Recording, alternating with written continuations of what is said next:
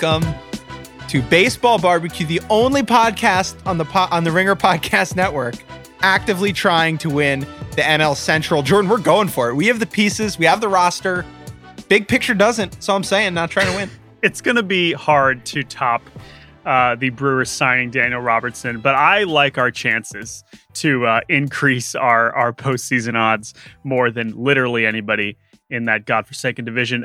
Jake Mintz, I'm excited about this episode. We have a wonderful conversation with Clinton Yates of ESPN about the one and only Hank Aaron that you will be hearing later on in this episode. But before we get to Clinton, we are going to talk about some roster moves that have taken place since we last spoke. And we're going to do that right after this.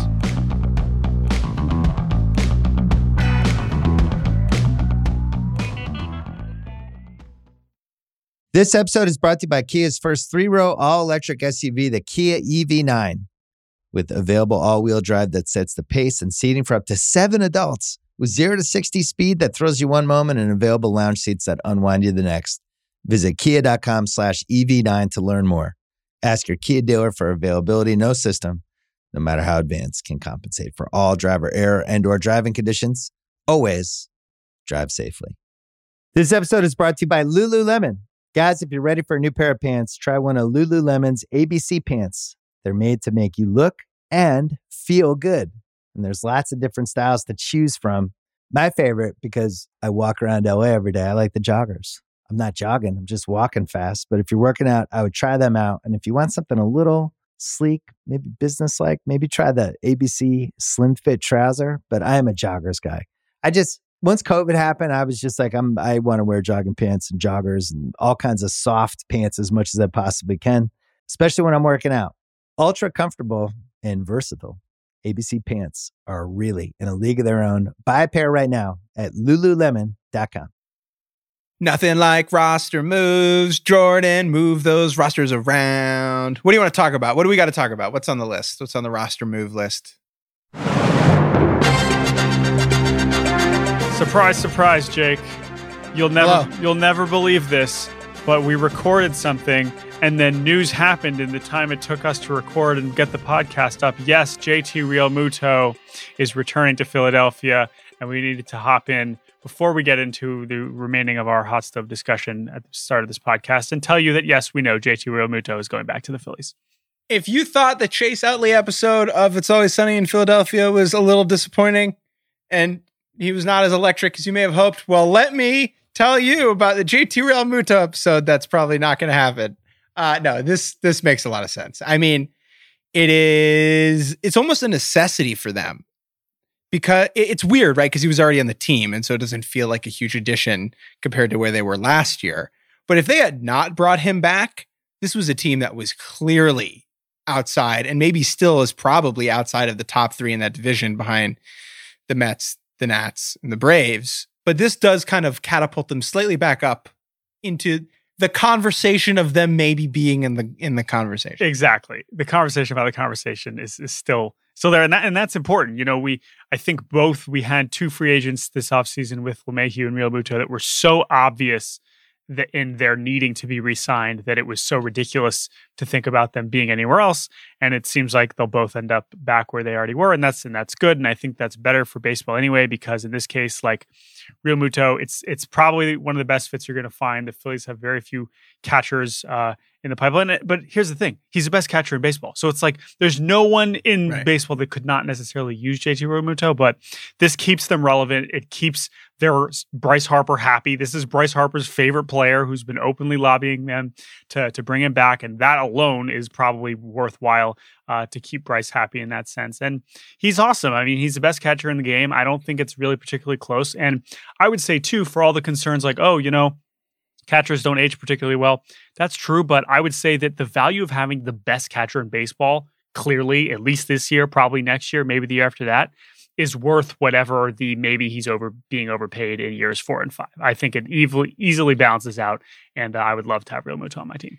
And while it does certainly look like the Phillies are 5 or 6 more moves away from, being where these other teams are, if these are ifs, and, any team that's in the Phillies tier, their years and their outcomes hinge on ifs. However, if you get 8 WAR Bryce Harper and 6 WAR JT Realmuto, which is like not completely out of the question, that's a hell of a place to start. Yeah. And what you got to do is put yourself in a position for those ifs to break right. And the Phillies have done that. Yeah. So credit to Dombrowski for getting done what is essentially the bare minimum for keeping Phillies fans placated for this winter. But it is comforting to know, because it's in some ways it's disappointing that he didn't have more of a market, because again, he's literally the best catcher in the league. But it's a good fit. I'm glad he's staying there, and it's going to keep the NL East being. It is going to be the division to watch by far. So, and we'll talk more about that later on in this episode, which we will proceed with right now.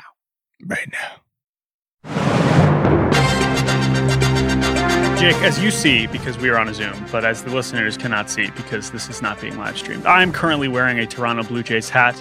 They were one of the main topics of discussion last week on the episode, where I essentially tried to bully them into doing things after listing off all of the players who they finished second on over the last 6 months. And within hours, my wish came true. As our buddy Kofi on Twitter says, cyberbullying, it works. Cyberbullying works.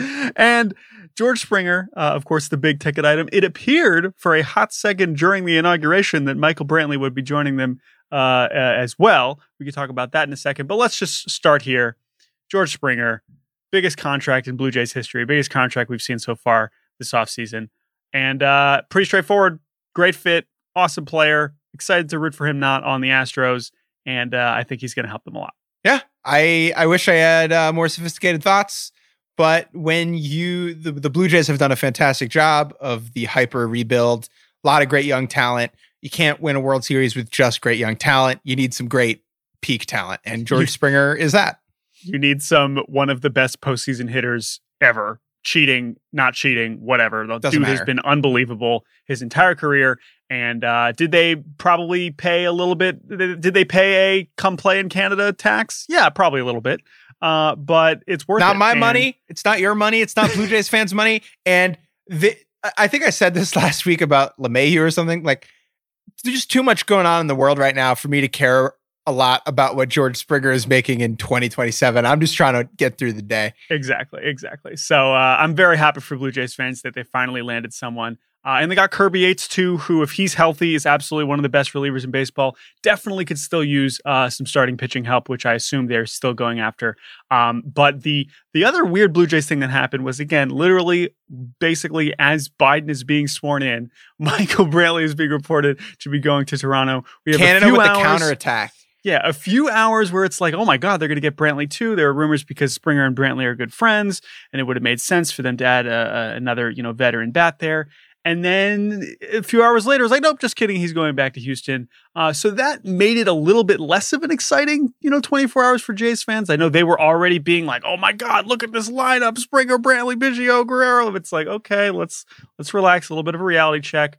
But at the same time, I think the fact that it happened during the inauguration made it even more memorable, because like they announced Michael Brantley, someone tweeted it out, and it was like, all right, Canada, like chill, like give us like 2 hours, please. Like we're a little busy here. And then it didn't happen. So like if it had been like a regular Tuesday afternoon, right, I don't think it would have registered as much, but it just felt like such like a hilarious happenstance. And then all of a sudden, no, but it is still significant. Michael Brantley going back to Houston. I mean, he's 80% of DJ LeMahieu, just as boring, just as much of an inevitable, frustrating postseason out. And he's going back to the Astros where it fits. Yep. Houston's still really good. And sorry to get one last dig in on Toronto, but it was amazing that they managed to give me one more second place finish this offseason with Michael Brantley while also getting George Springer. But no, in general, very excited to watch Toronto try and challenge the Yankees of New York, who we'll get to in a little bit. But before we talk about the Yankees, Jake, I want to talk once again about the Nationals of Washington, who earlier today on Tuesday announced their deal with Mr. Brad Hand, who's had one of the stranger I would say, free agency situations that we've had in some time. Cleveland could have had him for a very reasonable $10 million option. They were like, no, we're Cleveland. We don't spend any money. We're number 2 on the poverty franchise power rankings. So they let him go. Anyone could have claimed him for that amount. They don't. He becomes a free agent. There's all kinds of rumors. There was a point where it was like Mets close with Brad Hand. That didn't happen. And then now he's a Washington National, another move for the Nats as they try and be a also relevant force in the National League East, something that I told them that they should do back in December, and I'm glad they're following up on it. I love this move. Brad Hand, one of the best closers in baseball last year. Velo dropping a little bit, but I don't think it's a huge cause for concern. And it's a 1-year deal? Mm-hmm. 1 year No deal. such thing as a bad 1-year deal. Yeah. In my opinion. And I think that this is, again, like they go Schwarber, they get Bell. I think they probably could make at least another move or two. Maybe they get into the trade market with Chris Bryant or something. But I think this is good. But Jake, we had a hypothetical we wanted to discuss. But Bobby, do you have Brad Hand thoughts? Do you have hands, Bobby? I do have hands, thankfully. That's how I edit this very podcast. Hand thoughts? I don't want to talk about Brad Hand, whatever. You guys are much more professional than I. You know way more about the loss in velo, whatever. I want to ask Jake, no such thing as a bad 1-year contract. Can I get 50 mil to produce this pod this year or what? You want to give me that contract? 50 Bobby, mil? Within reason. Listen. Bobby, we don't pay your contract. No, you guys pay me on Venmo. Oh, sure. Right, we Venmo Bobby to edit the pod. You haven't been seeing my requests? What the hell? No wonder. I just swiped him away and then forgotten about it. Sorry. You just have to hit me with a reminder. Carry on, gentlemen. Carry on. There are obviously bad 1-year contracts, but very few of them will hamper you long term. Anyway, Bobby Wagner. Brad Hand got Jordan and I thinking about something, which is that the Nats are obviously going for it in the NL East, which is good. But if you look at the NL East, all 5 teams are theoretically taking steps forward to try and win this year. Braves just won, we're 1 game away from the World Series. The Phillies just got Dave Dombrowski, which signals that they're trying to win now. The Nats are making all the moves that we've talked about. The Marlins made the fucking playoffs somehow last year. They're probably not as good as the other 4 teams, but they're definitely trying to win. By the way, like you say, the Marlins, they haven't spent anything. And yeah, obviously their payroll's still low. They picked up Starling Marte's option, which if you're looking at the other poverty franchises like Cleveland, they did not spend it. So they are moving in the right direction. And then, obviously the Mets. All offseason talking about the Mets. And so all 5 of those teams are in the green arrow up direction, except maybe Philly's like a bit of a sideways arrow. But whereas in the NL Central, Jordan, that's 5 red down, 5 red down arrows. And I would say that like the Cardinals are like half down. They're not, but they're like just sitting. They certainly haven't gotten better. Right? Right. And so that is a division going in the wrong direction. The NL East looks like a way harder fight to win that division, whereas the Cubs could win the NL Central with 81 wins. And this got us thinking, if you're the Nats, what would you pay as a franchise? What is the value of switching spots for the year, 1 year, with the Pirates? Now, I'm not saying that money goes to the Pirates because I would say straight up, trade, swap, Nats, Pirates, they would both want to do that. The Pirates are not trying to win baseball games and would have a much easier time not winning games in the NL East. And geographically, not a huge deal. Let's say the Nats are able to move to the NL Central, one-time donation to a charity of their choice. For 1 year. For 1 year. What is that worth? Because Brad Hand is $10 million for 1 year. Yep. And Kyle Schwarber's 8. So they've already paid, this is how I was thinking about it. They've already paid $18 million this year. And I know there's all kinds of deferrals, of course, because it's the Nats, but whatever. Essentially, they paid $18 million to get closer to the Mets and Braves for this year. Now, if it's $18 million to get closer to the Mets and Braves by like 3 or 4 wins, maybe even less, how much is it worth it to just get into a division where you maybe automatically are projected to be the winner? I'm going to say a number. Okay. Yeah. I'm going to say $50 million. Okay. $50 million. Is it worth it to move to the NL Central for $50 million? And again, by the way, as to where this money goes, I have no idea. Whatever. One-time donation charity or it goes to it goes to charity. And for some reason, Manfred's like, great, he gives $50 million to charity. He gives it to charity. Thanks, learners. I mean, this is the thing. The best part about this is if there's someone smarter than us listening to this, this is an article worth writing. Okay, now we don't have the whole PECOTA projections yet. It would be better to do this on like March 15th when the rosters are set and we know exactly how much it would be worth it to basically improve. Because you're basically, what does it cost to improve your odds of winning the division? Because that's the goal here. The idea is that it would be easier for them to get into the postseason, win the division. Getting into the postseason. And getting into the postseason, right? Dude, I think it's $50 million. I think it's $50 million. I logically, that doesn't sound that crazy. I still think it probably ends up being less than that.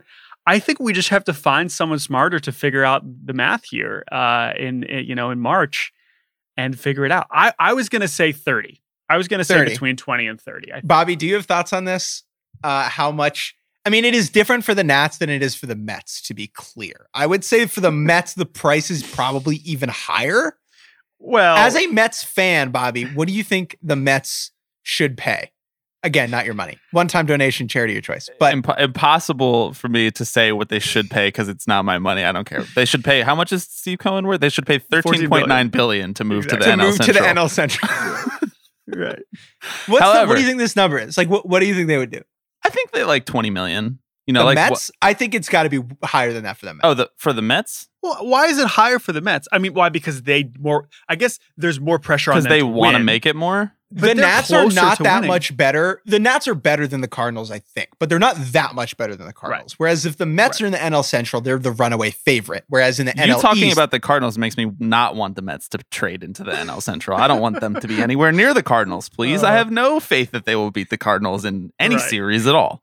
Ever, no matter who's on the team. Right. Can I just say really quickly, it would be a travesty if we did not follow up on the poverty franchise thing and just make fun of Jake a little bit right now. Because the Orioles are asking players to take... I was going to do this at the end. But no, you already brought it up and we're already here. Okay, real time. The Orioles asking players to take deferrals on arbitration salary is an absolute clown show. It's bad enough. It's lunacy. Bad. Listen, we thought that the Cleveland baseball team trading Cookie Carrasco would be the most insulting thing done to a cancer survivor this offseason. But what the Orioles are doing to Trey Mancini, it's Santander, who's making like $1 million. Yeah, bad. I was going to say, it's like the equivalent of a Venmo, like, yo, can I hit you later? Can I get you later? I'll get you. Can I get you in a week? Or it's like, okay, no. In Breaking Bad, when Walter White is like, hey, could you cash this check on Monday? Yeah, well, true. But it's actually like if you and I went out and got beers together and the total came to $30 and your portion of it was 15, you were like, I'll Venmo you 10. What? That's so weird. That's and so then 5 weird. later. I know that you have the money. That is actually a great way to put it. Yeah, it is so specifically cheap in a way that is hard. It's very easy to understand, like, oh yeah, you don't want to give a really good player $300 million. That's stupid, but like that's $300 million. This is just like, I'm throwing this in the bucket along with like the title belt that owners are passing around for suppressing salaries the most as stuff that is like almost too good to be fake. You know, it's like, yeah, I know. It's just unbelievable. Yeah, it's like, Bobby, not all of us can have a Steve Cohen. All right. It's also so bad. Sugar daddy Steve Cohen. What makes it Sorry, extra bad? I can't hear you. What's that? I can't hear you over the sound of being broke. Hold on. Last thing that makes it so bad, then we'll move on to the Yankees, who are in a weird poverty franchise of their own right now, which we'll get to, is that like no one's talking about the Orioles, right? Because they're not doing anything. So like this is the only news about the Orioles. Like, and them unceremoniously getting rid of all their, but that was more Masson. That's Masson's fault. That's getting their broadcast. Anyway, whatever. Okay, so that's bad. Thank you, Bobby, for bringing that up. I'm sorry, Jake. It's tough to watch and honestly tough to make fun of as well. To conclude this rambling conversation, $100 million to move to the NL Central. Trying to think about it like this, right? How much more is someone willing to pay to live in Manhattan, live in New York, live in Brooklyn, right? Think about it like that. Except how much more? It's kind of the reverse conversation, but very interesting. All right. Last hot stove topic before we get to our good friend Clinton Yates talking about Hank Aaron is the New York Yankees, who made 2 very interesting moves, 2 trades since we last spoke. that both signify the same thing. One was an addition, one was a subtraction. Those are opposites. Those are opposites. Would you like to talk about Jameson Taillon first or Adam Ottavino Let's first? talk about Taillon. Okay, let's talk about Taillon. The Yankees trade for Jameson Taillon, the latest Pittsburgh Pirate exodus, for a package of 4 very solid prospects. Whatever. Don't have to talk about them really. Hope they're good. Hope it works out for the Pirates. Great. Jameson Taillon is coming off his second Tommy John surgery. He was the number 2 overall pick in the 2010 draft between Bryce Harper and Manny Machado. He beat cancer. Again, holy shit. In between 2 Tommy John surgeries. That's insane. He's 1-0 against cancer. He is, by all accounts, an amazing teammate, an amazing baseball person and friend, and just well-liked across the game. Yeah. Now he goes from the Pirates, where no one's really been thinking about him the last 3 years, to an extremely important part of the New York Yankees rotation. And good for them for adding Jameson Taillon, although it is notable because while I commend them on this move, they did this because Jameson Taillon is barely making any money, and it is very easy for them to trade for Jameson Taillon as opposed to going out and signing Tanaka, et cetera, et cetera. Still good, but very obvious why they would target a guy like him. Yeah. Yes, but I also think it's the type of it's a relatively low risk move. Oh, it's not. Right? Definitely. I don't think that this necessarily precludes them from making an additional move. At least in theory, it shouldn't. However, the Adam Ottavino news, the trade, he was sent to the Red Sox, kind of signifies that the Yankees are very interested in getting under the luxury tax threshold for this season. And that's what that the Ottavino move is all about. And it's important to point out, they don't trade with the Red Sox. That doesn't really happen. They haven't made a trade since Steven Drew in 2014. Yep. Top and of my head. Before then, it was 1997 or something. And so that doesn't happen. And so the fact that they are that desperate to get off of whatever $8 million, again, the whole point, the reason you trade for a guy making $2 million is because you can stay under 210. The reason why you dump a reliever who is still good. And by the way, if you say, wow, Adam Ottavino, he's not the same. He had one nightmare evening in Buffalo. That is really the extent to his bad season. He had one absolutely catastrophic, legendarily bad outing in Buffalo. Adam Ottavino's no good, outrageous, very bad day. Yes, 6 earned runs with no outs is going to tank your ERA in a regular season, let alone when you only pitch 18 innings, okay? So that's the extent to his bad season. I still think Adam Ottavino is very good. And credit to Chaim Bloom, who they play their own luxury tax games. I recognize that. But good for them. They had a great quote where it's yeah, I know they're the Yankees, but if I'm playing scared because, oh no, what if it blows up in their face? So we trade for a Yankee and then it doesn't work out. I'm not doing my job. I got to go improve. And if the Yankees are just going to dump this great reliever who we desperately need and a pitching prospect, then I'm going to go do that. So look, good move. I have spent so little time thinking about the Boston Red Sox over the last calendar year. And that's been great for me. It's been fine. My life has not been different at all.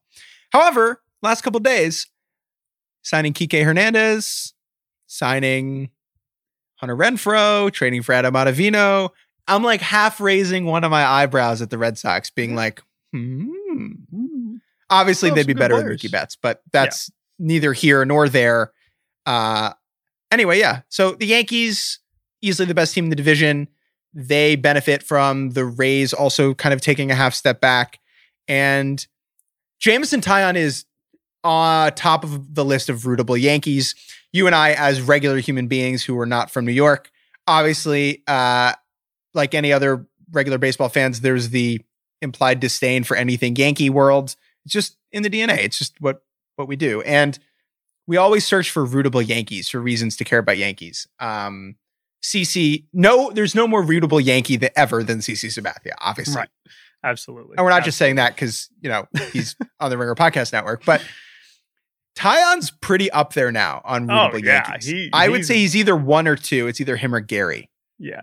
And I got to say too, I know that there is an unfortunate side of these teams like the Pirates completely tearing it down. But I am always, and this is true during the season too, it is admittedly cool to watch Musgrove get plucked out of the worst team in baseball to the most fun team in baseball in San Diego in his hometown, right? Like to get Taillon, who loves Pittsburgh, and it's not like they don't respect and love the organization that they grew up in, but it's like to watch, or Josh Bell, right? Like he didn't look like he was having fun last year, and now he's on the Nationals and gets to play with Juan Soto. Taillon like watching gets to have Garrett Cole pay for all of his spring training dinners. Right, exactly. Like there's that is a cool thing, and so I'm very excited for Taillon to have that opportunity to go from a team that was going to be, once again one of the worst in baseball to one of the best. So it's a good move. We hope he stays healthy. We're definitely pulling for him. And like we said with the Kluber conversation, they're counting on a lot of health of guys who have not been healthy or have not pitched very much. But if you give your team that many options of guys who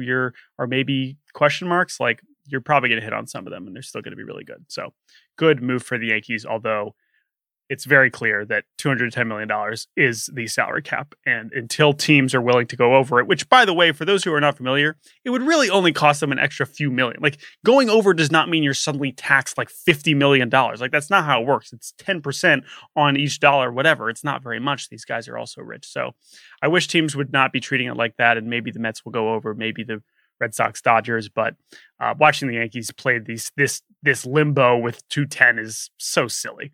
Buying my Nationals license plate that says no luxury taxation without representation. All right, Jordan. That's enough news. Let's move on to our interview. Discussion with Clinton Yates about Hank Aaron. It was great. We enjoyed the hell out of it. And here it is with no further ado.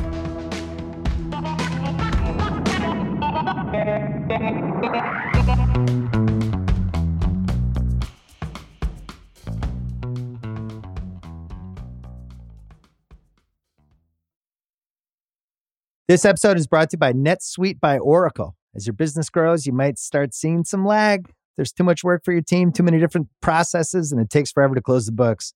If this sounds like you should know these three numbers: 37,000, 25, and 1. 37,000 is the number of businesses that have upgraded to NetSuite by Oracle. It's a cloud financial system that can help streamline accounting, financial management, inventory, HR, and more. 25. That's how many years NetSuite has been helping businesses do more with less. And 1, because your one-of-a-kind business deserves a customized solution for your KPIs. It's like when you come here for this podcast or when you check out your favorite website to gather all the info you need to make better decisions for your fantasy leagues. Well, NetSuite does that for your business and then some. It's one efficient system, one source of truth with everything you need to grow. Right now, download NetSuite's popular KPI checklist designed to give you consistently excellent performance absolutely free at netsuite.com/ringer. That is netsuite.com/ringer. This episode is brought to you by Empower. You got money questions like, can I retire early? What are my best savings options? Can I afford to pay for my kids' education? Luckily, Empower has all the answers. With Empower's real-time dashboard and real live conversations, you get clarity on your real life financial goals. So join 18 million Americans and empower what's next. Start today at empower.com. Tap the banner or visit this episode's page to learn more. Sponsored by Empower, not an endorsement or a statement of satisfaction by a client. All right, we are now very thankful and excited once again to bring back Clinton Yates to Baseball Barbecue of ESPN. Clinton, welcome back to the show, my friend. What's up, kiddos? How we doing today? We're doing okay. We're doing okay. I think what we are bringing you here to talk about today is a topic that could not possibly be contained within one podcast. But you were certainly one of the first people we thought could at least help us in that effort. So, Clinton, we're going to talk about Hank Aaron. And I think in terms of trying to figure out where to begin, I want to start quickly somewhere. Yeah. For the remainder of this pod, is it Hank Aaron or Henry Aaron? Because in the Howard Bryant book, which I just inhaled in 3 days, he talks about how people who knew him called him Henry and people who didn't called him Hank. And I don't know him. I didn't know him. That's way too specific. Black folks called him Henry. That's it. Yeah. Okay. Jordan and I will go with Hank. That's fine. Right. And that's what I'm saying. That's all there is to it. And that's something that was just derived from my dad. He thought Hank was a nickname unbecoming of his worthiness. And I don't mean that in any sort of hardcore way. I just mean like if you'd been known as Jacob your whole life, to everybody. And then you got famous people started calling you, hey, Reiki Jakey or something like that. You'd be like, no, I'm not calling him that. I'm calling him Jacob. You know what I'm saying? It's along those lines that we're sort of talking about. So Henry, for me, y'all do as you choose with that information. There you go. That is a helpful place to start, obviously, because there were so many different directions that the Hank Aaron discussion went in the days following his death at the age of 86 last week. And I think that's where I want to begin, because this is the kind of figure that when you get this news, I don't even know where to begin. I don't even know how to start grappling with the enormity of his life, of his career, of his stats, of his person. And so when you got this very sad news last week, like, how did you start to kind of think about it? Well, my first reaction was obviously some sadness, but let's not remember Aaron was old. You know what I mean? And Aaron, even though he did a lot of public appearances, including one very close to his passing in which he got vaccinated for the virus, for the pandemic, et cetera. Like, I wasn't super surprised because the last few times I'd seen Henry in person, I was like, man, you know what I'm saying? Like, that's tough. And you know how when you see somebody, particularly in baseball, where you think that might be the last time I see this person in public, you know, it's always kind of a bummer. And that was kind of how it was the last couple of times. Not that he looked bad. That's not what I'm saying. But, you know, for those who don't know, Aaron was in a wheelchair for some time.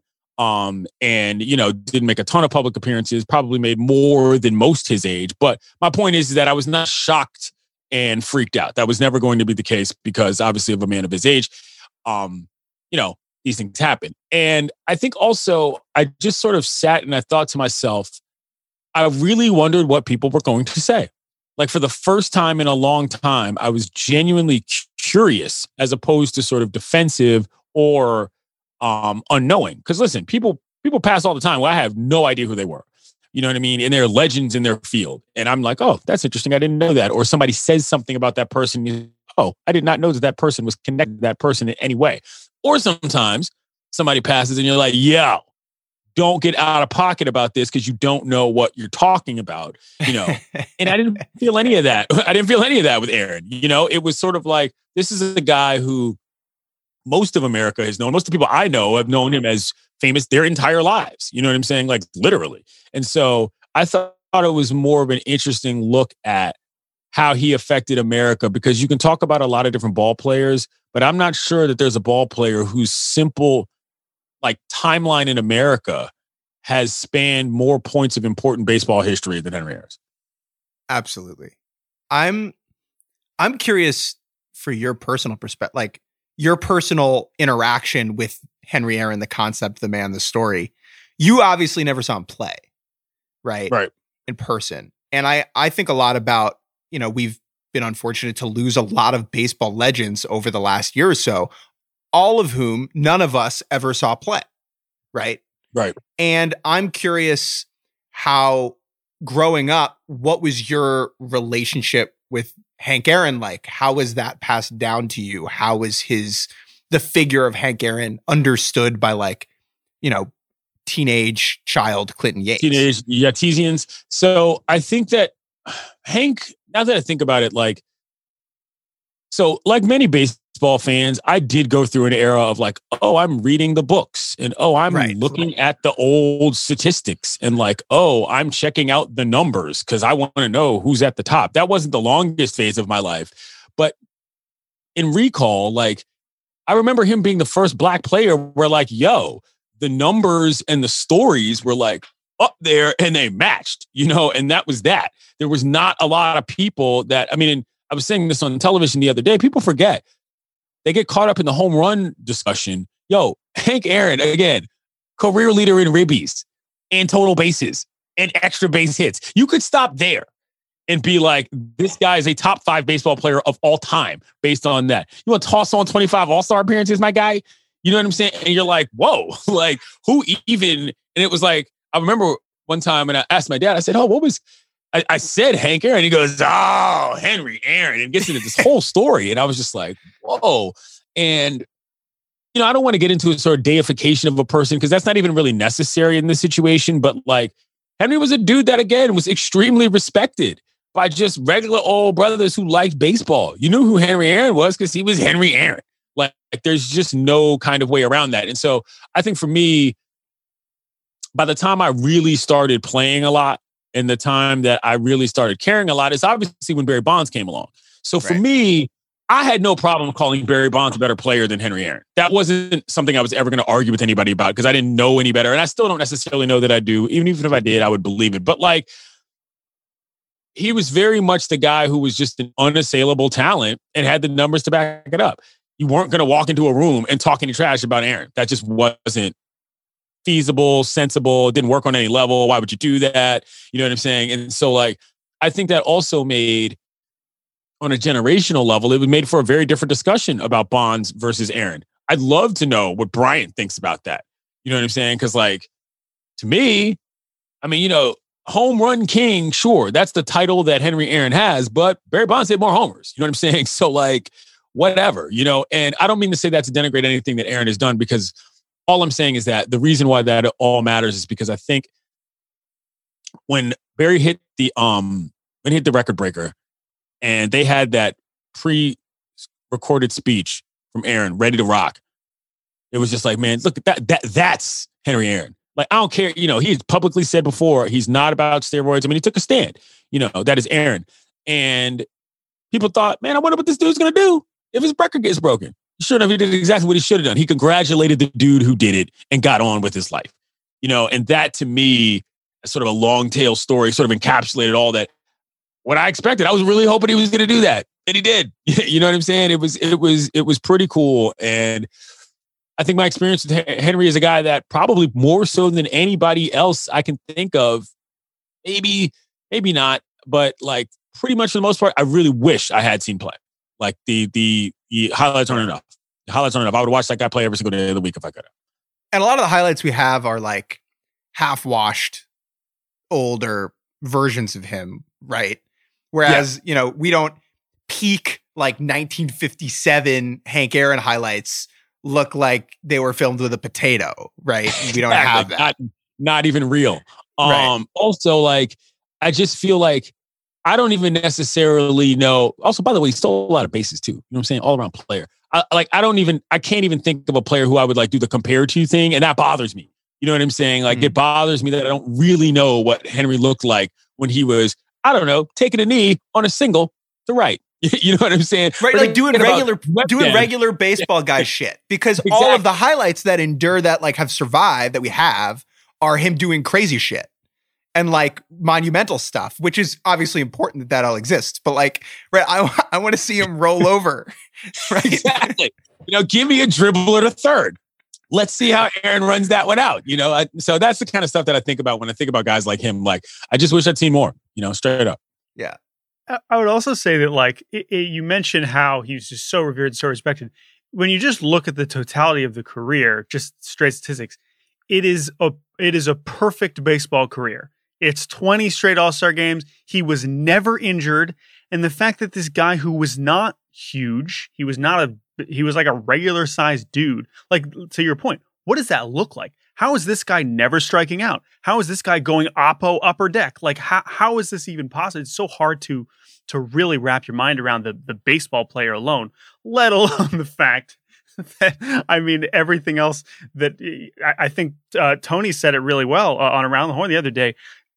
Who knows if this was even the best version of Hank Aaron? Right. This might have been, you know, a version that was, you know, tampered down because of everything that he was going through. And so that alone is also very hard to grapple with. The Braves didn't fucking build around him for the peak of his career. Like, we dunk on the Angels now all the time.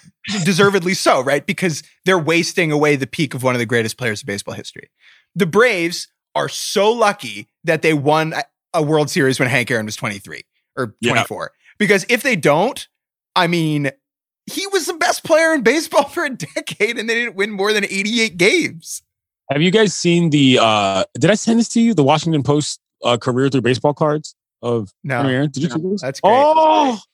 Hold on. You know what? I mean, I'm going to have to search and send it to you now. Like, it's amazing because you don't even know. Y'all ain't even on it.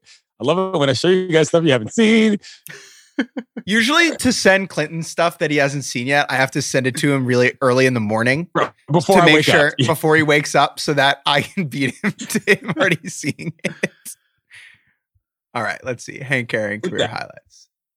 This is what I'm looking at now, right? Wow. Is every single year, right?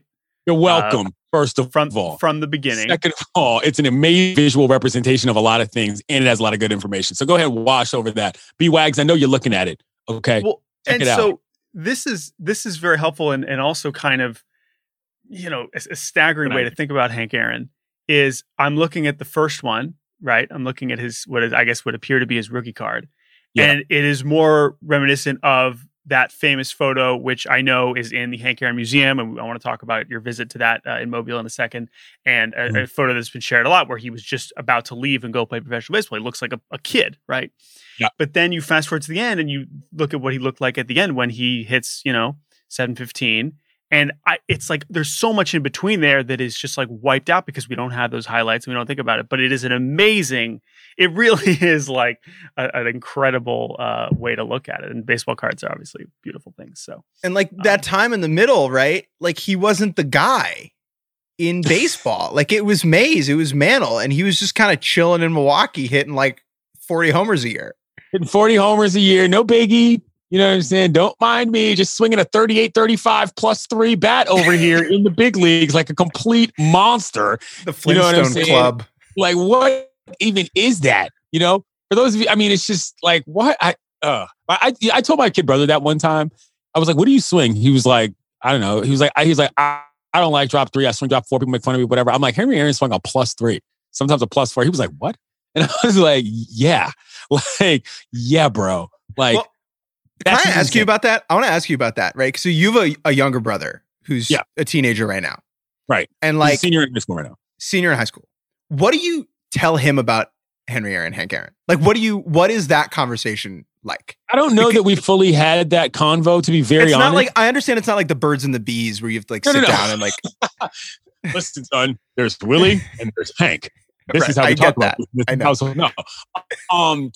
I don't know. I mean, I don't know that I've really talked that much about it. I think it's more things like spot stuff like that. You know what I mean? Like when we're talking about whatever he's doing or whatever we're doing in baseball, like something will pop up and I'll just be like, oh, by the by, you know what I'm saying? Here's what that was like for insert whatever player. And, he's a pretty smart kid. He knows a fair amount. So we haven't done we also haven't been on any baseball trips. You know what I'm saying? Together. Like if we go to a ballpark or whatever, I will lay down, the entire foundation, et cetera. But, it's just spot stuff like that here and there where I'm like, oh, yeah, by the way, this is this thing about this weird baseball detail that involves some random old black guy. You know what I'm saying? Like, remember that. I'm like, all right. You mentioned baseball trips, and something that you were, of course, tweeting about the other day was your trip down to Mobile, although I guess I'm curious why you were there in the first place. So maybe you could shed some light about that. But you had a great thread. This was, I believe, in January of 2019, where you were down. It was 2 years prior to the day, like one behind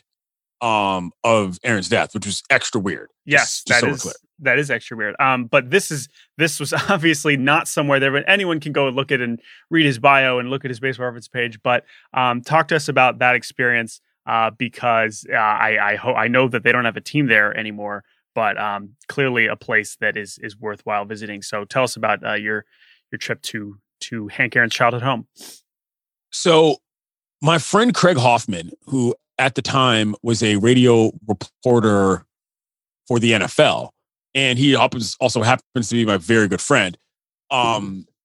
He was like, dude, you should come to the Senior Bowl. And I was like, bro, I'm not going to the Senior Bowl. Like, he's like, look, you want to do a little bit more in football because this is sort of a personal aside. I was like, yeah, no, I need to cover some more football in some more sort of ways so that I can care about it more for various reasons, blah, blah, blah. He was like, oh, dude, come to the Senior Bowl. I'm like, bro, Senior Bowl is like one of the wonkiest football things of all time in terms of like watching prospects practice and then play like a modified bowl game with weird rules. And it was just like, yo, I'm not doing that. And I was like, number 2, it's in Alabama, dog. Tough sell for your boy. You know what I'm saying? Like, sorry, not going. That's 2 flights. Right. Well, no, it's 1 flight and a long drive. Okay, a flight and a drive. The drive is from Pensacola. And the drive is the scary part. Driving from Florida to Alabama at night, I was straight up like, I'm not doing that. Craig was like, I'll wait at the airport with you and we'll drive together. To and from. I said, okay, now I'll go. And I did. And in the middle of the week, because it's like a Tuesday through Saturday situation, it rained one day. And they play outside at some stadium that I don't know the name. It's got a hyphenated name. And if you looked at it, you would have thought like Forrest Gump played there. It's so old. And it rained one day and they move everything to the indoor practice facility. Basically, the point is that if you're not like one of the main scouts, it rains on a day at the Senior Bowl, you've got nothing to do that day. So I looked up the ballpark because I mean, obviously knew that, Hank was from Mobile, but I didn't know where the museum was. And so my plan was to go to the ballpark and look around and like maybe figure out later where the museum was. So you didn't know the house was there? I didn't know it was right there. And so I just went to the yard.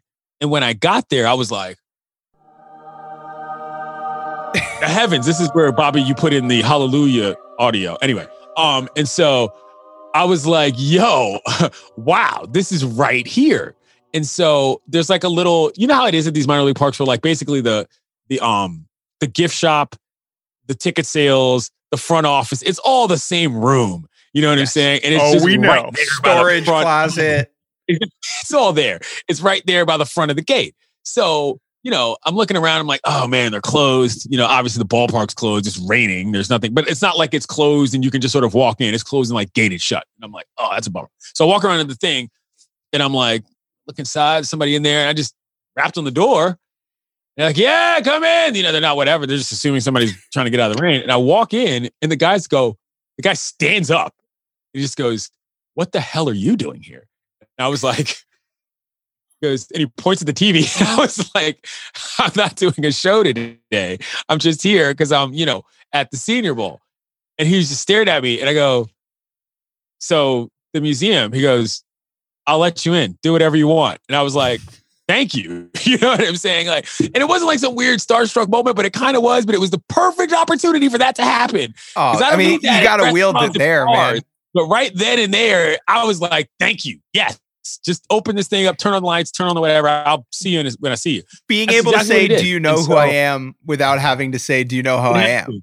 Didn't have to say it. It was so clutch. And so just quickly, we'll get back to the specificity of the museum, but just that story wrapping up why I was there. I was probably in there for 2 hours. You know what I'm saying? Because I was like, listen, nobody's here. It's the middle of a Wednesday afternoon. It's raining like hell. I'm reading every single word on these walls. Like, why not? And did that. It was a very emotional experience. It just stopped raining by the time that I got out. Again, angel sound, Bobby. And by that time, I came back out and they're like, what'd you think? I said, I don't want to say a word. I need to see the actual ballpark right now.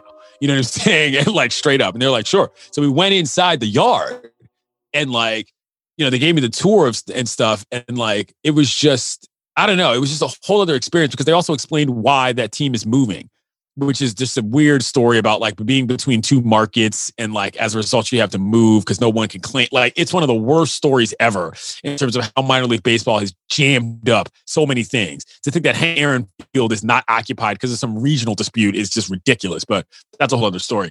Basically, I took in the whole thing at once and I sat down and when I got back in my car, I probably cried for half an hour. It was just so intense. I was there because of a friend, a buddy of mine who is a straight up ally friend of mine. I was there for football reasons, you know what I'm saying? And like, next thing I know, I'm in this immersion of a baseball situation that I never expected to be in. And it was great. So that's why I was there. It ended up being really good. We can get to what was in there, but that's what happened, Jordan, is that I was just randomly there for a football thing. Bang, it rained. Went to the ballpark. Well, I'm glad you clarified because it's an even better story than the way you told it on Twitter is great, but that is even more, really highlights the, stars aligning situation of it. On Twitter, yes. Like looking back at the thread, it's almost like the scene in The Hangover where they wake up and they're like, what's in my hotel room? It's like Yates just woke up and he was just in Mobile, Alabama and it's like, oh, I'll go to the... Right. No. Nothing to do. I'm out here buying, I just shorts at Dick's. Just on vacation. I'm just still in time. Yeah, so it was weird. So house itself, let's talk about the house itself. What is actually in there? They picked it up and moved it somewhere else, which is a thing yeah. Jordan and I are actually weirdly familiar with because they do that with old synagogues all the time. They'll just like yank it and really? Move it. Oh yeah, all the time. Oh. Yeah, because you can't be tearing it down and building it back up. Yeah, so you can't really scoop it. Yeah, scoop it and move it. this is the sidebar question, but like, are the majority of people who do that as a matter of course moving synagogues typically? Like, is that the bulk of the business in that field? Is it, what percentage is that versus moving, like, Hall of Famers' houses? I don't Synagogue. know. We do synagogues, churches, home run king childhood homes. We'll move any building you need moved. All right. Sorry. This is how my brain works, y'all. No, anyway, I'm curious too, but that's fine. Go ahead. So, so what it is there's like it's just a typical, you might call them, I get the closest thing I can compare it to is what looks like a shotgun house in like New Orleans or whatever. It's just one row basically of a home with a front porch, and there's 2 rocking chairs on the front porch, and there's a plaque. Now, on the side of the house, I will say there's a little like display that shows how they moved it, like with the process and how sort of difficult it was. It actually was quite the operation. And you walk in and, okay, so it's set up like, how do I explain this? Like there's the house. So there's the front room, the side room, which goes to the next room, which is attached to the kitchen. And then there's one extra room that was built on, that's the back room. So it's effectively one room, but it's divided into 3 rooms with a wall because, one room houses were how people lived back then. In the front, it's like, it's got like display cases along the wall. So you're sort of moving through the home, but it's not furnished, but there is some furniture. Like there are parts of it that are walled off so you can see how they would have lived. And basically you're doing a tour through somebody's home. It kind of reminds me of Mount Vernon. If you've been to Mount Vernon, that sort of setup in terms of like you're moving about the home, but it's just not as deep to the walls as Mount Vernon, obviously. This makes any sense. You know what I'm saying? Anyway, but those are lined with memorabilia. And there's also a couple video screens or whatever, but the weird part, at least the weird part was for me, is that there's a constant loop of Hank's voice. And so it probably takes, if you're moving at a regular pace of a museum, it probably takes about half an hour. If there's people in there and you're stopping and going. And so that loop is about a half an hour. That's how long Hank talks about his life. And as you go through it, you do. But when you're in there by yourself, there's nobody there. I'm just staring at Hank's stuff, listening to Hank talk. And I'm like, I'm saying Hank because it was so far. It was because that's what it's written on. It's written in my brain how much that was written on everything there. And I'm just like, this is so. It was like like I said, it was like an out of body experience because it felt like sort of a ghostly kind of scenario. I'm like, I'm in this guy's house and he's talking to me, and I'm looking at his life story and I'm reading every word. So, by the time you get to the back, it sort of wraps up his career, and it has a lot more. Like non-baseball stuff. Like there's a portrait of his parents. There's a couple other things that are just more like, not like personal memorabilia, but things that people gave to him, through that run. So it's a fascinating place. I'm not going to, look, I don't know what it's like when people are there and whatever, but it was a kid in a candy store scenario. I can't even describe it. I want to ask you about like this is an overly simplified way to classify this, but like the Hank Aaron legacy. Like now, like the kind of like the now what, right? So his story historically and still is kind of portrayed by a lot of white sports writing as like triumphant, as like a victory in a way. And like, obviously it is inspirational, undoubtedly, in, his perseverance in the face of white supremacy, racism, et cetera, et cetera. But like, there's obviously huge issues with that tidy narrative. So like, I'm curious for you, as one of baseball's preeminent Black writers, when you sit and think about the totality of Henry Aaron's life, what washes over you personally? So I mentioned that point earlier about the timeline of his life being one that is such an interesting comparison to American history. I also think about, in that regard, like literally, Hank Aaron was the last guy in the bigs who played in the Negro Leagues. You know what I'm saying? Like, so there's a legitimate end of an era concept that is as much a baseball one as anything. And, I think about the guy who had what was sort of probably what we can just consider the last realistic chance, who came from us, so to speak. Kid who didn't play high school baseball because the way segregation worked in Alabama, just glommed on with the Black Bears, an independent Negro League team that were sort of, part of the association of Negro League teams. That's another discussion about what those were actually like in terms of that affiliation. And then gets on with the Clowns. And Like, that's a path nobody has ever taken since. Literally not a soul. You know what I'm saying? Like, hey, I grew up not playing in school because the local team decided I was pretty good. Next thing you know, I'm playing in the neighborhood leagues. Next thing you know, I'm playing in the bigs. That has not happened since, you know? And I think about it from a history path like that level, Jake. You know what I mean? Like, what he saw, the seeing some shit generation is a real generation, you know? And he is an ambassador of that, if not head of state in terms of baseball. And I think that, you know, this is what I highlighted on Around the Horn the other day, is that if you just look at the baseball life, you will get the story. Bro, you playing in Milwaukee in the 50s? Bruh, what?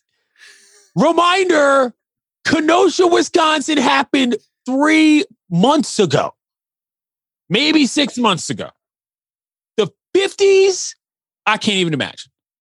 You know what I'm saying? Like, you want to talk about the home run thing is another. His day-to-day is really what I think about. Like, what were you doing every single day in Milwaukee? Like, that's crazy. I don't know. It's wild.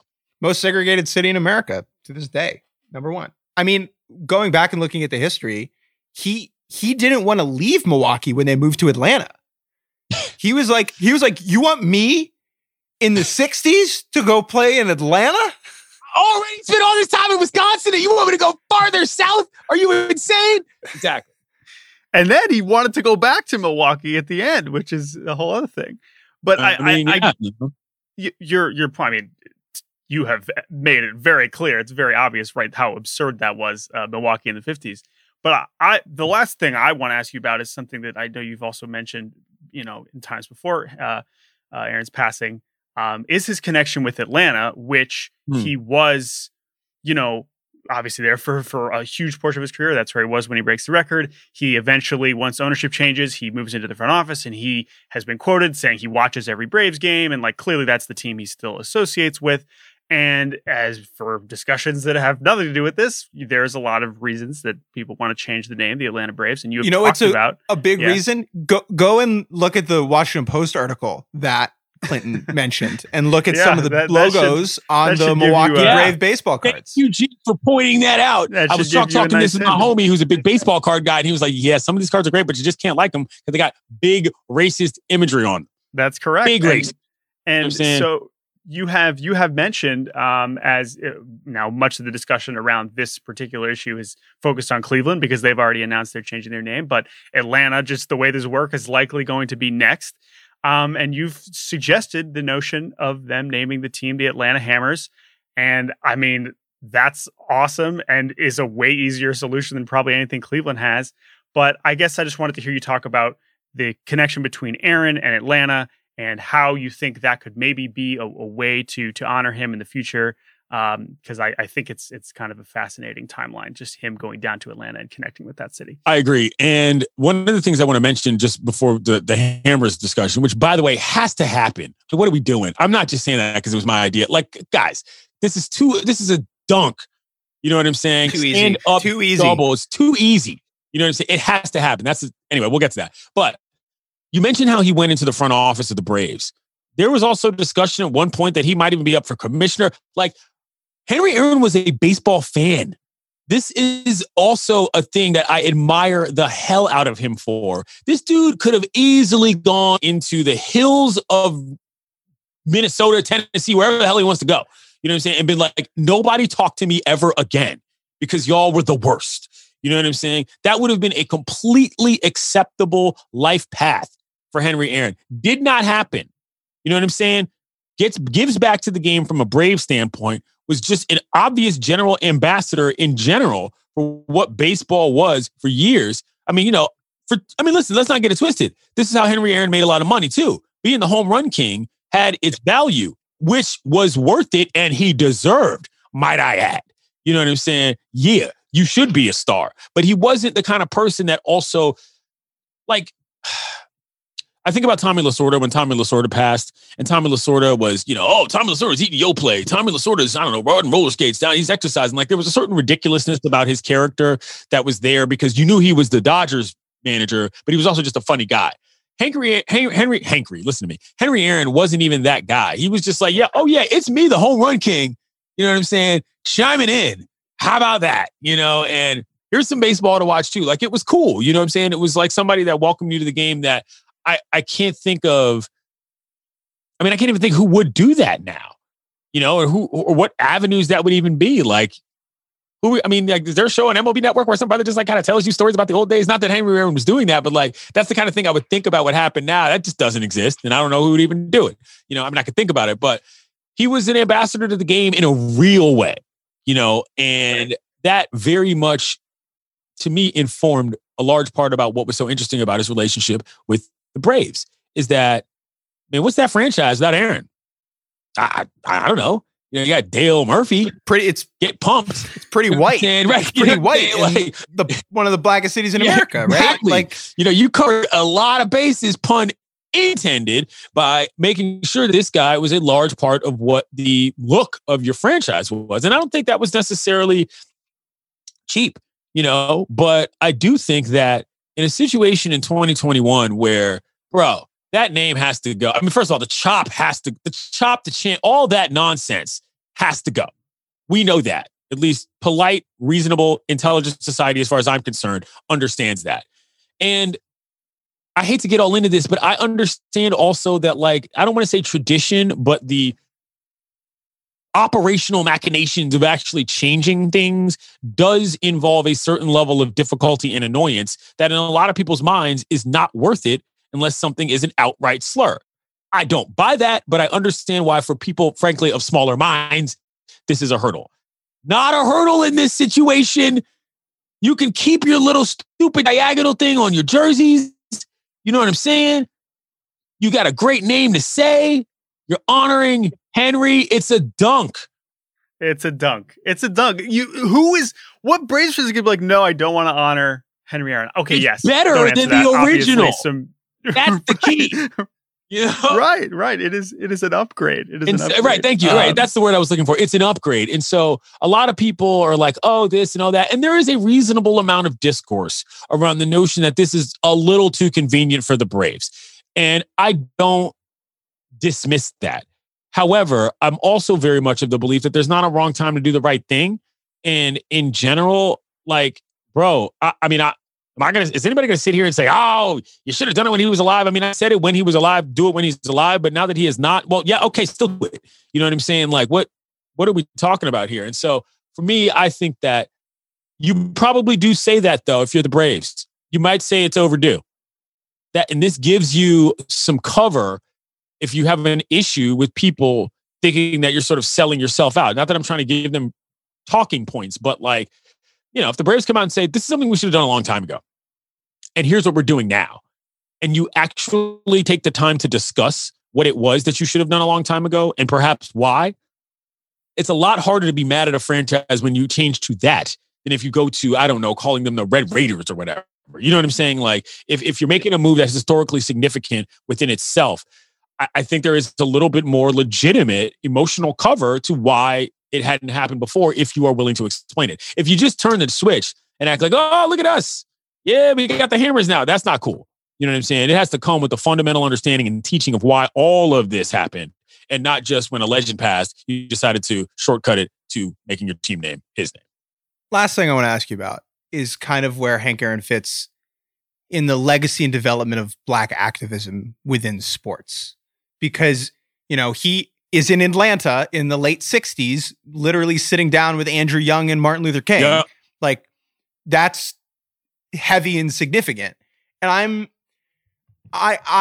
what we saw in the days after his death was kind of the sanding down of the edges of the Hank Aaron story in a lot of ways. And I'm curious for you, like, kind of not the takeaways, the lessons from the Hank Aaron story in that regard, but maybe like where he fits in the development of, because Jackie Robinson is one side of it, and Hank Aaron kind of carries that torch. Maybe I'm asking a bad jumbled question. No. And you're not. Yeah. And I'm gonna, because I am a television star, I'm gonna link this back to something that is very important right now in media. And I mean this in the sincerest way. Have you seen the movie One Night in Miami? No, I have not. It's an interesting movie about how Sam Cooke, Muhammad Ali, Jim Brown, and Malcolm X ended up in the same situation surrounding the Muhammad Ali fight. Now, it's based on a play, and not to ruin it, not that it matters, but what it is it's a conversation about And it focuses around this notion of how each of these guys fit into the struggle. And they are personally talking to each other about this and what roles they play and so on and so forth. And this is something that I think about a lot in the context of how each generation of famous activists sort of goes about it. Jackie Robinson was the fighter. Willie Mays was the star. And Hank Henry Aaron was the diplomat. That's kind of how I look at this in terms of what the approach was that you sort of have to have in different ways in order for people to understand all of who we are. Not everybody can be the fighter. Not everybody can be the star. And not everybody's going to listen to somebody who's just going to come to the table and talk like a normal person. You know what I'm saying? And that's where I think Henry fit in. And that probably gets forgotten because it doesn't have the bluster of a Muhammad Ali. It doesn't have the sort of overarching literal Hollywood star power of a Jim Brown. It doesn't have the sort of loquaciousness of a Muhammad Ali, but it certainly has the steady grace of what it takes, you know what I'm saying, to make sure that you're representing yourself and representing us well. And that, again, goes back to the lineage. They ain't no receipts in which you're finding some shortcuts on Henry's resume. That ain't happening. You know what I'm saying? And so, like, when he walks in, you have to listen. That guy doesn't have to be loud. He doesn't have to be flashy. And nobody's trying to fight him. It's interesting you point that out. Like, in the Howard Bryant book, there's a scene where Aaron gets traded to Atlanta and requests a meeting with, MLK and a meeting with Andrew Young. And he said, what can I do? And they basically tell him to keep hitting home runs. Right? They're like you being a black star in Atlanta in the Deep South in the late 60s, being the home run king. Like, that's 85-90% of what you got to do. Right. And it's interesting to hear you talk about how, like, Aaron, it seems like he had that moment where he realized that was the path that he seemed to feel comfortable with. And I think a lot of that has to do aligning with where with he's his from own personality. Listen, Alabama is Alabama, dog. You know what I'm saying? And Mobile is Mobile too. Such a page for Mobile. You know what I'm saying? There's a lot. I mean, Mobile has a very vibrant black community where, how do I say this? Like, this is tough to describe, but like, this is a mindset that when you're from a black place, like, it's not that big of a deal to be black. So, like, your confidence in yourself does not always require the same things that people expect of you in order to communicate your message. You know what I'm saying? Like, and that's very much what Henry put across to me. It's like, yeah, yo, this is who I am, dog. I'm gonna do this. Like, we don't chill out.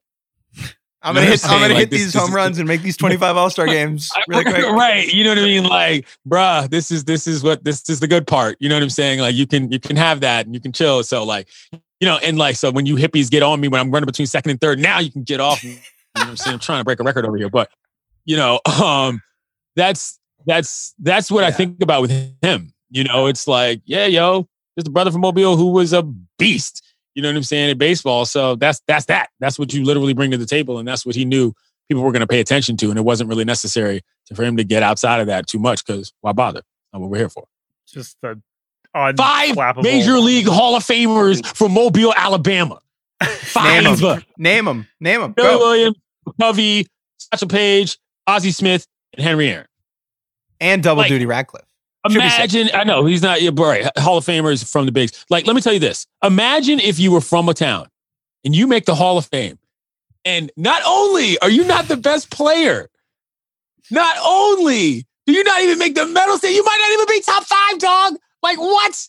What? Billy Williams is the 5th best black Hall of Famer for Mobile, Alabama. Right. What is Billy that? Williams. Yeah. I imagine on night before Thanksgiving, the rest of those guys get hammered and they roll around and roll to Billy Williams' house and egg him like, you're the 5th best Hall of Famer in town, player. Go back to sleep, or whatever. Like, I mean, it's just, I don't know. This is kind of weird. This is where my mind goes. But it's true. Sweet, it's crazy. Sweet swinging Billy would be, the GOAT in 99% of towns. Dude, but also, sorry, I know he's not Mobile, but Willie Mays being, just 2 hours up the road and like he played against Hank Aaron in high school football. Just it's crazy. Casually fucking nuts. That's the thing I be saying all the time about, I mean, not to get too far into this, but this is what I talk to Wags about is that, like, bruh, if you just subsumed a couple teams into the bigs or even into the minors back in the day, instead of just plucking one guy, we'd have a totally different baseball landscape in America. But, what happened is what happened. So here we are. Anything else? Anything else you want to talk about? Say Hank Aaron or really anything Anything else? No, I don't know. All right. What do you guys got going on? I'm gonna have some lunch. Hi, and I'm like Han finish the Solo. podcast. I'm like Han Solo in Star Wars. Hi, how are you? Well, that boring conversation anyway. Move! We have company! Anyway, that's a Star Wars reference for those of you who need that. That means it's time for me to go. We squeezed it all in here. June is happy that you said that. Clinton Yates, thank you so much for joining us. We appreciate you. All right, be safe, y'all.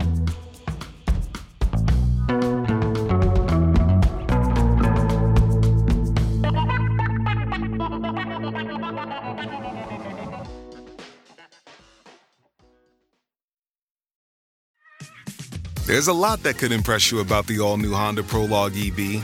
True, it's got class-leading passenger space and clean, thoughtful design and intuitive technology. But what really sets the Prologue apart from the competition is that it's more than an EV. It's a Honda. Honda, the power of dreams. Visit honda.com/prologue to learn more. All right, Jordan, before we bid everyone adieu, a couple notes before we exit. Couple reports bubbling out. The players union and the league not agreeing on stuff. How about that? What? Wait a minute, but I thought that they both would have the best interests in baseball in mind. Wait, what? That's weird. No, okay. The league does not. Yeah, the league's not really about that.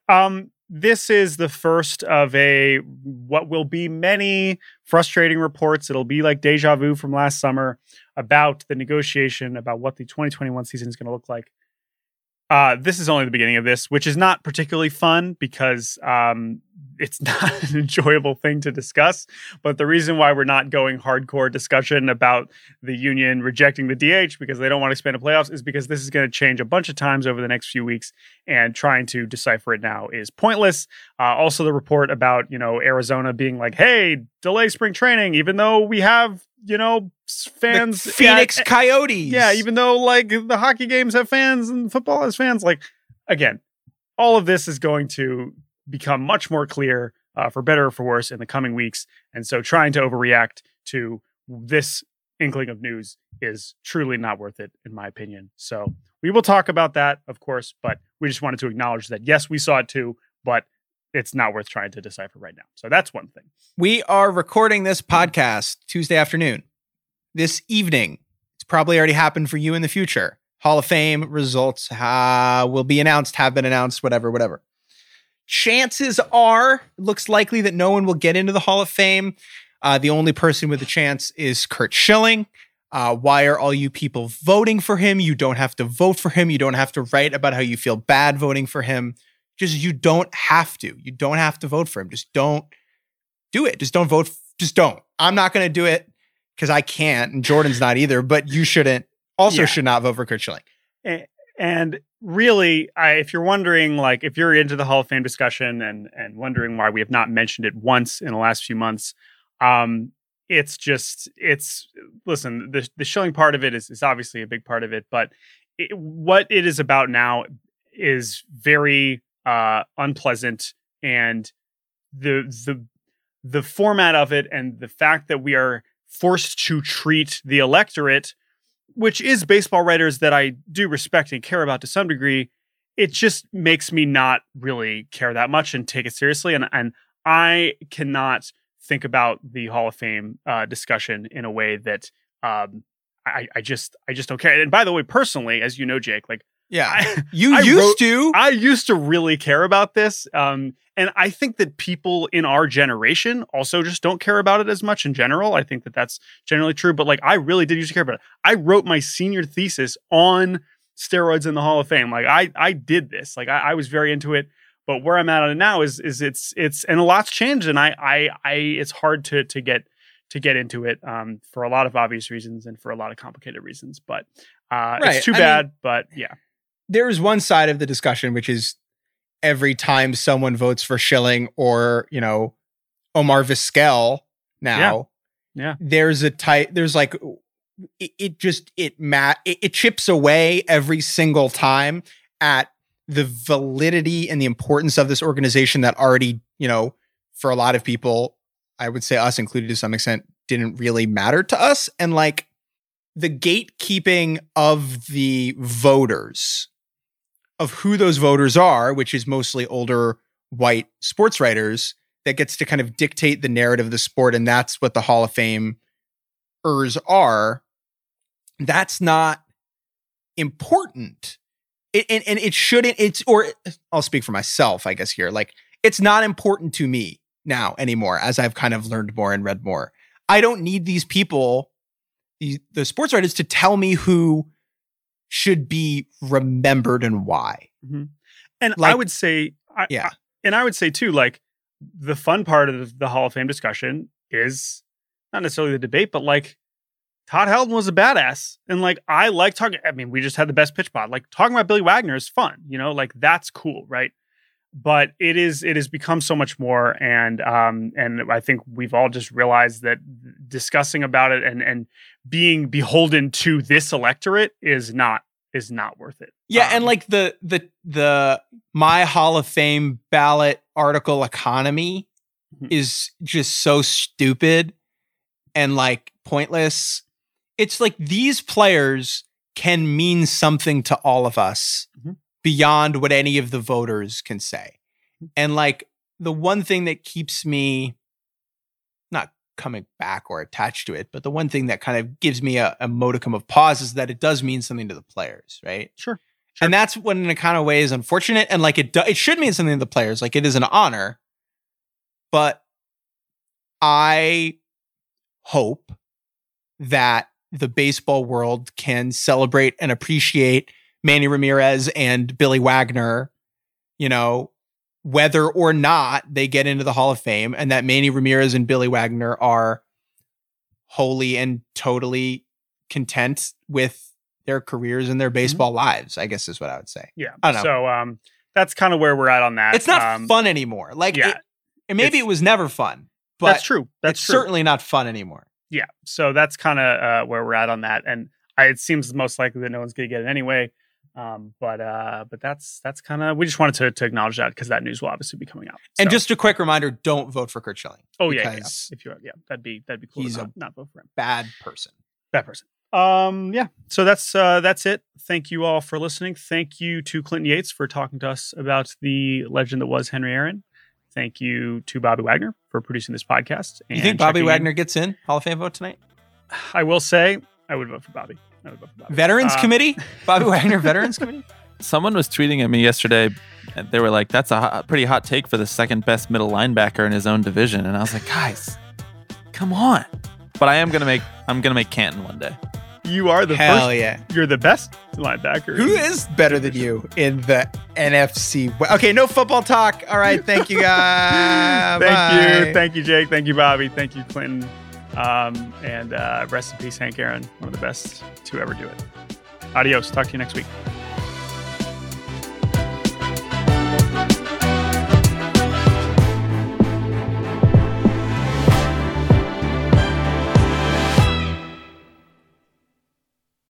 This episode is brought to you by State Farm. You might say all kinds of stuff when things go wrong, but these are the words you really need to remember. Like a good neighbor, State Farm is there. They've got options to fit your unique insurance needs, meaning you can talk to your agent to choose the coverage you need, have coverage options to protect the things you value most, file a claim right on the State Farm mobile app, and even reach a real person when you need to talk to someone. Like a good neighbor, State Farm is there.